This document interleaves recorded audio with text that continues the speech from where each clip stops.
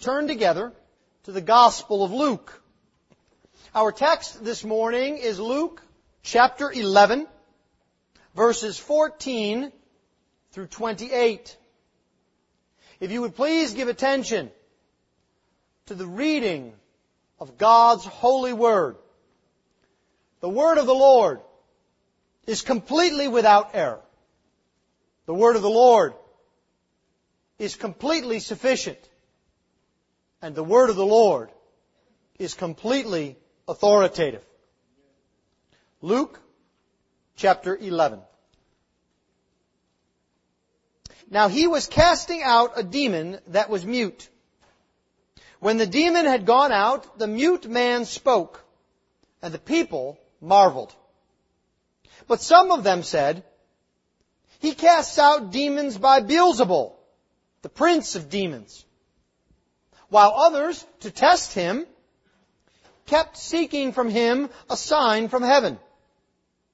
But he, knowing their thoughts, said to them, "Every kingdom divided against itself is laid waste, and a divided household falls. And if Satan also is divided against himself, how will his kingdom stand? For you say that I cast out demons by Beelzebul. By whom do your sons cast them out? Therefore they will be your judges. But if it is by the finger of God that I cast out demons, then the kingdom of God has come upon you. When a strong man, fully armed, guards his own palace, his goods are safe. But when one stronger than he attacks him and overcomes him, he takes away his armor in which he trusted and divides his spoil. Whoever is not with me is against me, and whoever does not gather with me scatters. When the unclean spirit has gone out of a person, it passes through waterless places seeking rest, and finding none, it says, I will return to my house from which I came. And when it comes, it finds the house swept and put in order.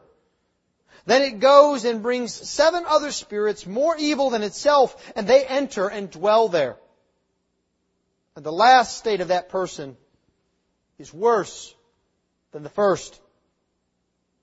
As he said these things, a woman in the crowd raised her voice and said to him, "Blessed is the womb that bore you, and the breasts at which you nursed." But he said, "Blessed rather are those who hear the word of God and keep it." Thus far the reading of God's holy word.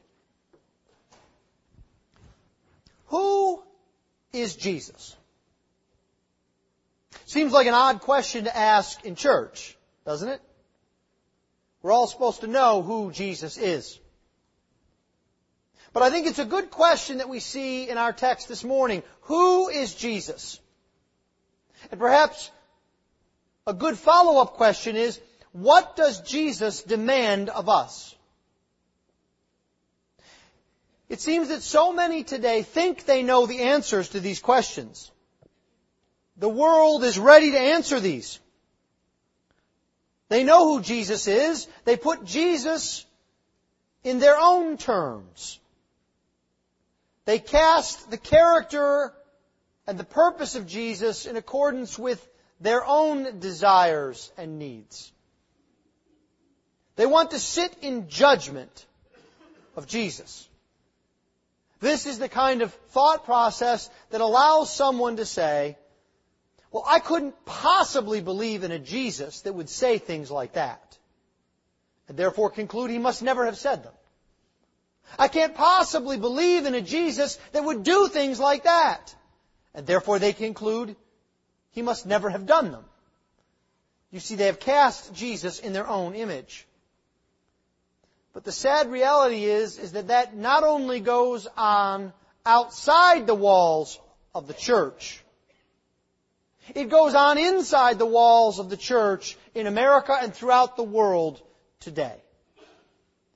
And so this morning we are pressed upon, challenged by Luke, as we ask ourselves the question, who is Jesus?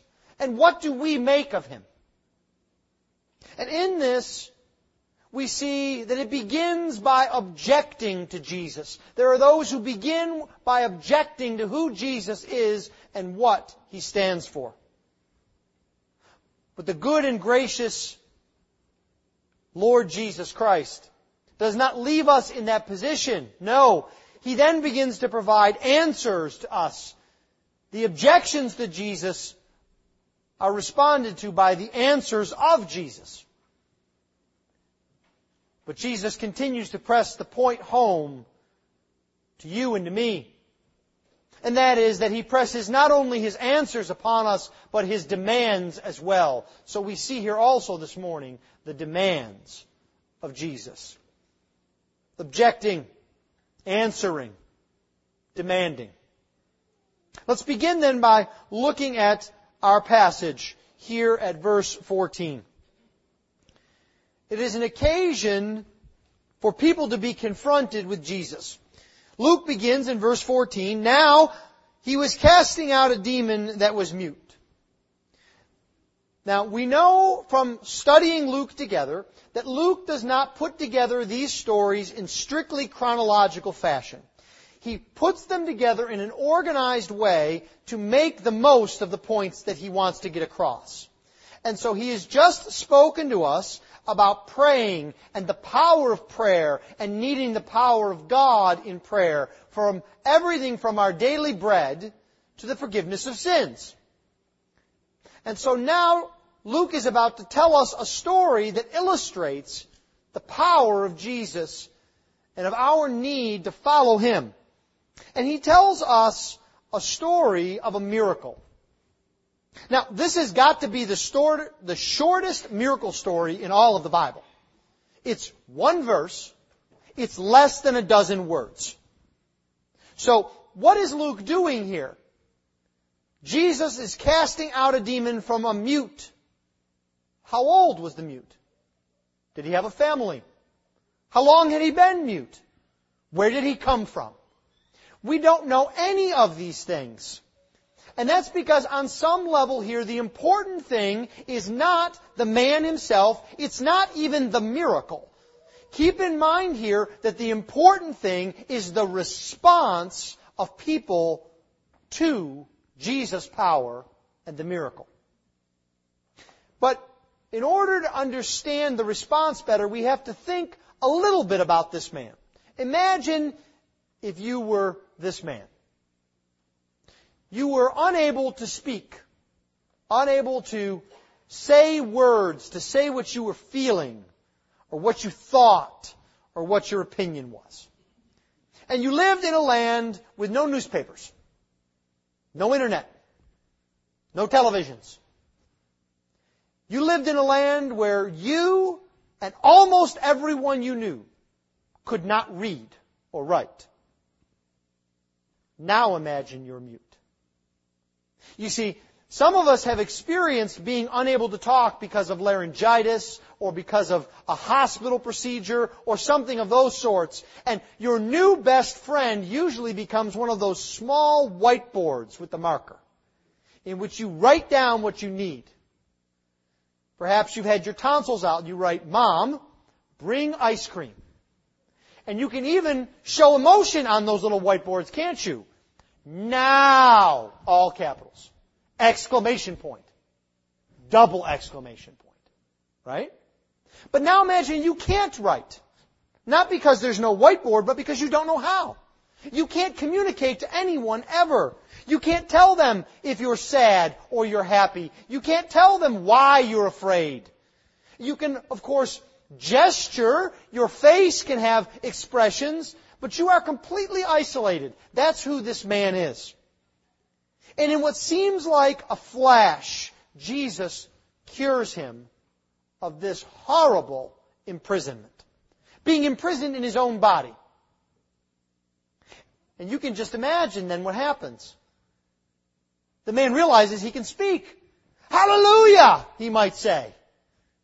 Thank you, Jesus. This is wonderful. I like to think in my sanctified imagination that it's like the top of a bottle has been pulled off. And the words just come rushing out of him. And the people around him see this and are caught up in it. There's joy. There's happiness. There is wonder that so quickly Jesus could change a man's life. But that's not the only reaction that we see. The immediate reaction is praise and thankfulness from the man and from those around him. But there are others who are watching. They respond with antagonism. Do you see this in verse 15? Some of them said, "He casts out demons by Beelzebul, the prince of demons." Now, why are they doing this? Well, I think the first thing that we must understand is they can't deny that something miraculous has happened. As a matter of fact, they might even have to shout what they're saying to talk over the man who can't stop talking now. There's no way of denying that Jesus is powerful. They can't claim He's a charlatan, a fraud, a con artist. What could they have done?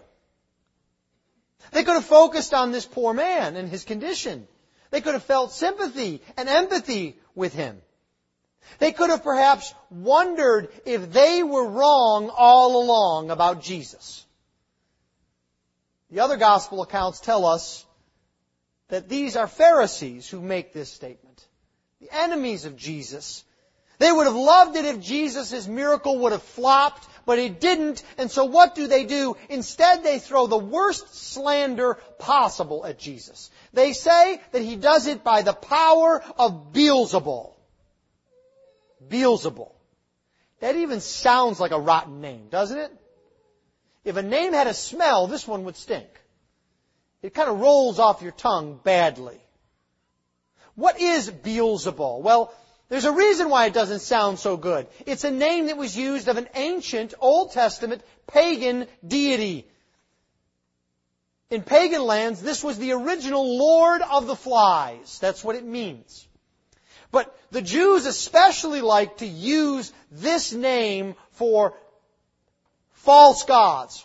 Because if they pronounced it just a little bit off, it sounded like the Hebrew for Lord of Dung. Now, to say you are the God of the sky is one thing.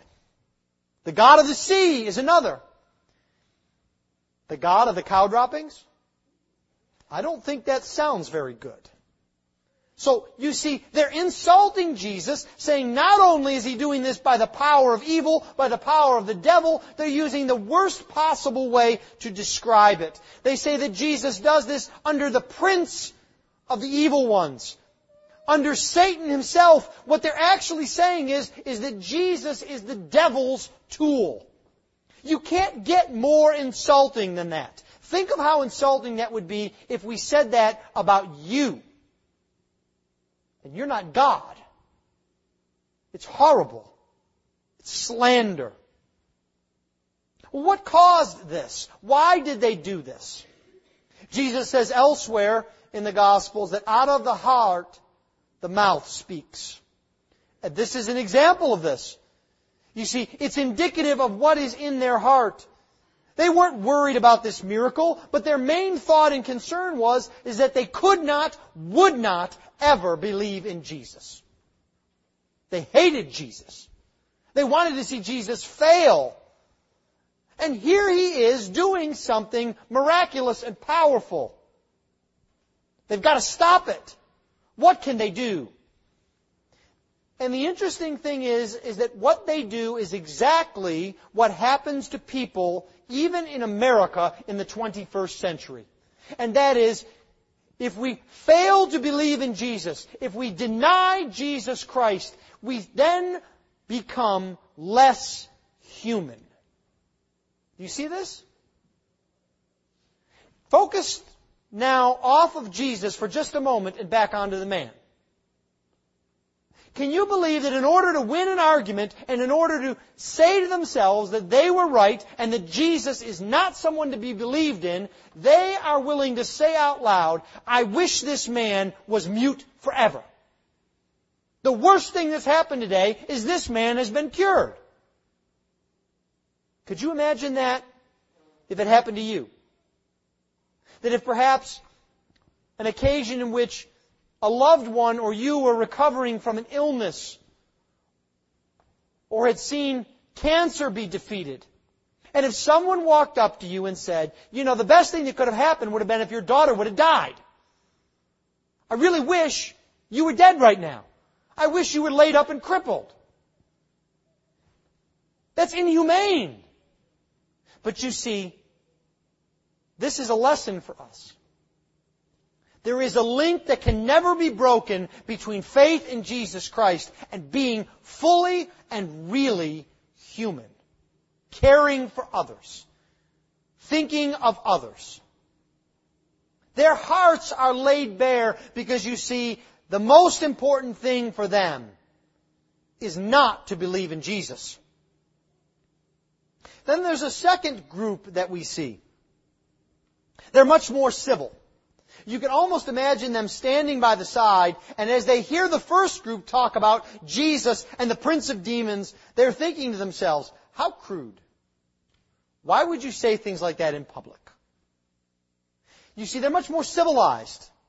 They're much more civil. They don't want to show the same level of hostility. Luke describes them for us this way. There were others who, to test Jesus, kept seeking from Him a sign from heaven. And so they're acting as if they just want more proof. They might even say they're an honest seeker. If we wanted to put a label on them, they would say that they're not atheists, they're just agnostic. They're not against Jesus. They just need a little bit more proof. You know, I mean, it is one thing for somebody to miraculously heal someone of a demon. That happens, well, okay, maybe it doesn't happen much, but you could do it again, couldn't you? Come on, Jesus. Chop, chop. Do it one more time. Let's see. 2 or 3 times maybe. Well, no, let's make it a half dozen. You see, they're acting as if they sincerely want proof when really what they want to do is to test Jesus. That's what the text tells us. They want to have authority over Jesus. They want to be in control over Him. They want Him to do their bidding. They want Him to be in their image. And they're never satisfied. Do you see that in the text that Luke gives to us? They kept seeking from Him a sign. Every time Jesus would give a sign, they would want another. And then another. And then another. You've experienced this, haven't you? You're talking with someone and he says, well, just, prove to me that this is the case. And you give some facts. Well, give me another one. And you give another fact. No, I want another one. I want another one. After a while, you say to yourself, you don't even care about the question. We could be here all day. That's what they're doing to Jesus. They're trying to put Jesus under their control. They're never satisfied. And you see, this is indicative of their hearts also. You see, it was true in Palestine in Jesus' day. It was true in France and England and Germany in the 1400s. And it's true in China and the Sudan and in America today. You can either trust Jesus or not. There's no middle road. And for far too many, skepticism is simply an excuse that they use to avoid confronting the reality of the world. Maybe you're in this position right now. Maybe you're skeptical about the claims of the Bible and of Jesus. If the Bible is really true, if God really exists, if Jesus really can free me from my sins. But you see, the problem is the more that we focus on that, the less we focus on the reality of our own sin and our own character. the less we focus on the reality of death and of judgment that comes to all. You see, skepticism is often used as an excuse to protect us from the claims of Jesus upon our lives. This is the opposition to Jesus.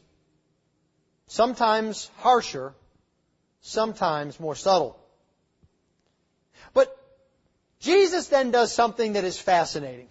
He does something that I admit I would not do. And I think perhaps you would not either. If I had just performed a miracle to save a man from the imprisoning effects of being mute, and if people were joyous, and someone accused me of working with the devil to do it, I think I would probably look at them and say, good luck, and go my way. But not Jesus. Do you see what Jesus does? He engages them. He stays with them. He shows even the most wicked of sinners grace and mercy. He will not leave them to themselves. And that's one of the things that makes Jesus Jesus, isn't it? We experience the other in our own lives. We have frustrations with our families. Every once in a great while, a wife might look at her husband and say, I think you need to take care of this way. And the husband will say, no, I know what I'm doing. Stop nagging me. I got this handled. No, honey, really I told you I got it handled. And then what do, ladies? All right, let's see what happens. And then if your wife is good and gracious, she comes back to help clean up and fix things afterwards. But you see, that's not how Jesus acts. He continues to engage us. It is the glory of Jesus that this side of the judgment, there is nothing that we do to drive His mercy and grace away from us. His demands are still there. They do not change. His claim that you must believe upon Him, that you must trust in Him, that you must follow Him, none of that changes. But Jesus keeps pursuing His people. You see, we like to think that we are the ones who seek and pursue, and we are not. It is Jesus who seeks and pursues. And praise be to the Lord that it is His ability, His grace, His honor that matters, not ours. Jesus knows what's going on in their minds and in their hearts. Luke tells us in verse 17. He knows their thoughts. He could have let them go. But you see, Jesus challenges them. He looks at them and He says, you make no sense at all. Do you see that in verse 17 and 18? He says, every kingdom divided against itself is laid waste, and a divided household falls. If Satan were divided against himself, how could he stand? You know how this works, history buffs. The famous speech of Benjamin Franklin, the 13 colonies, united we stand or divided we fall. We can't fight amongst ourselves and fight a common enemy. Benjamin Franklin knew his Bible. You see, Jesus says, if Satan is at work here, why is he fighting himself? Why wouldn't he be fighting you? You don't make any sense here. And Jesus says, my whole ministry has been marked by conflict with the devil. In the temptation in the wilderness, in the casting out of demons in Luke 4, in the casting out of an entire legion of demons in Luke 8, in the rescuing of a boy from seizures from a demon in Luke 9. Jesus says, you make no sense. Stop and think about this. And when Jesus says this, He's reminding them that their hearts and the wickedness inside them have gotten a hold of their minds. They're not thinking clearly. They also are being inconsistent. You see that in verse 19. He says, if I cast out demons by the prince of demons, then who do your sons cast him out by? Last week you were bragging on this exorcism that your nephew did. Last month you were talking about how your son and your son-in-law were casting out demons. Who do they cast out demons by? And you see, Jesus is getting at the point, this is not about what's happening, this is about what is in their heart. The inescapable conclusion Jesus brings to them is that God is in their midst. They are experiencing the presence of God. And He uses a phrase filled with rich biblical imagery. He says, but if I, by the finger of God, cast out demons, then the kingdom of God is right here in your midst. Now this would be ironic. The first time we come across the phrase, the finger of God in the Bible, it's on the lips of the Egyptian magicians, as they explained to Pharaoh that they'd better watch out for Moses, because it's by the finger of God that he's doing these things that he's doing. Later on we see God writing with His finger the 10 commandments on the 2 tables. Later on we hear of a report of a kingdom, an empire, being weighed in the balance in the book of Daniel as the finger of God writes upon the wall. What is this finger of God? Who is at work here? We get a clue from the other gospel accounts. The same sentence is used, but it's recorded that Jesus says, but if by the Spirit of God I cast out demons. The finger of God is the Holy Spirit. You see, Jesus is saying, the wickedness of your heart has bound your mind. Get your mind clear. You see, so often we think, as we have to try and explain to people the presence of God and the purpose of God, that what we need to do is we need to fix their minds. We need to give more information. We need to have more knowledge, when in reality the problem is not primarily with the mind, it is with the heart. And the heart captivates the mind. The answer of Jesus is, you are in the presence of God, and you're missing it.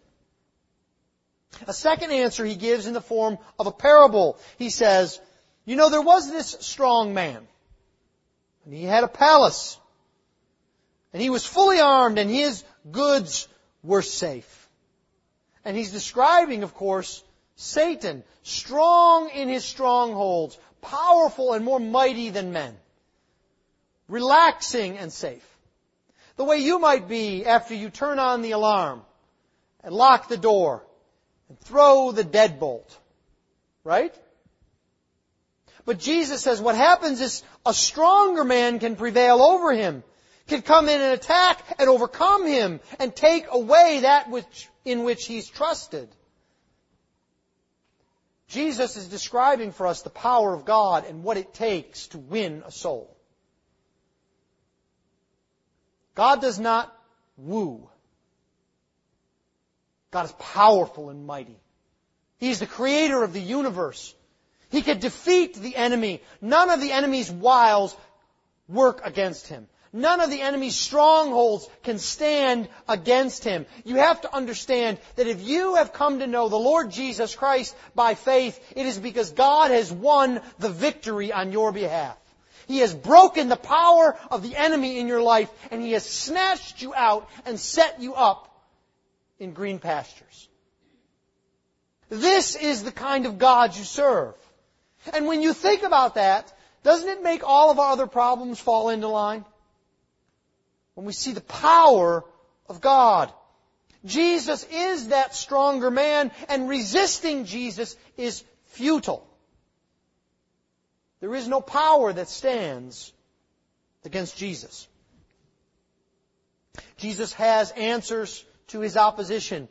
But He does not stop there. He presses the point further. He brings demands to our life.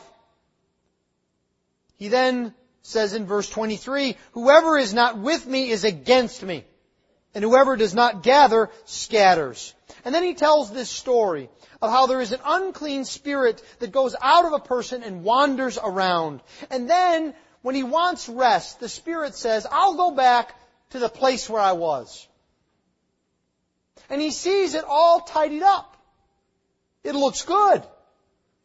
And that's a metaphor for reformation in the life of a person. They've cleaned up their act. They've stopped using foul language. They've tried to be kinder to other people. They've tried to be more polite. This is what we try to do, isn't it? We do it to get others to like us. We do it to make us think that God will love us. We think if we could just clean up our act, everything will be just fine. If we clean up our act and are spotless, then demons won't want to be in us. Evil will stop tempting us and we'll have victory. But what does Jesus say? The demon comes back and he sees things cleaned up and he says, "This is better than ever. I'm going to go get 7 friends and really take over." Now we stop and say to ourselves, what does that mean? Does that mean that cleaning up our act is bad? Does that mean that somehow the more moral we are, the more wicked we are? I don't understand, Jesus. But you see, what Jesus is getting at here is the fundamental point that reformation is not enough in your life. You can clean up your life. But the danger is not in the cleaned up life. The danger is in your heart that you think you are right because of your cleaning. And when you do that, you fall even more prey to the wiles of the devil, because he has you exactly where he wants you. You see, I think at times, that what Satan wants us doing is outrageous acts of wickedness that offend everyone and cause others to get sick. And that's not what he wants entirely. He is more than happy to see us living a pristine and clean life and patting ourselves on the back for it and thinking we can do it all by ourselves and we don't need Jesus. Then he has us in his clutches. You see, the demands of Jesus are that reformation is not enough. As a matter of fact, when we try and self-reform, it's more dangerous than at the first, Jesus says. So what is our option? There's a second demand that comes from Jesus, and that is that you must choose. You must choose this day. You see it in verse 23. Whoever is not with me is against me. There is no middle ground. There is no Switzerland in the Christian life. Some of us think that we can walk that line, tread that fence, and live in the land of perpetual skiing and chocolate and clocks, and not be affected by everything that goes on around us. But Jesus says, that is foolishness. If you're not with me, you are against me. And we don't like to hear that in modern America, do we? But it's true. The choice comes to us this day. Will we follow Jesus? Will we honor Him? Will we seek His will? Will we understand that we must believe and do according to His command? If we do, then we will truly be known as Jesus' children. Let's pray.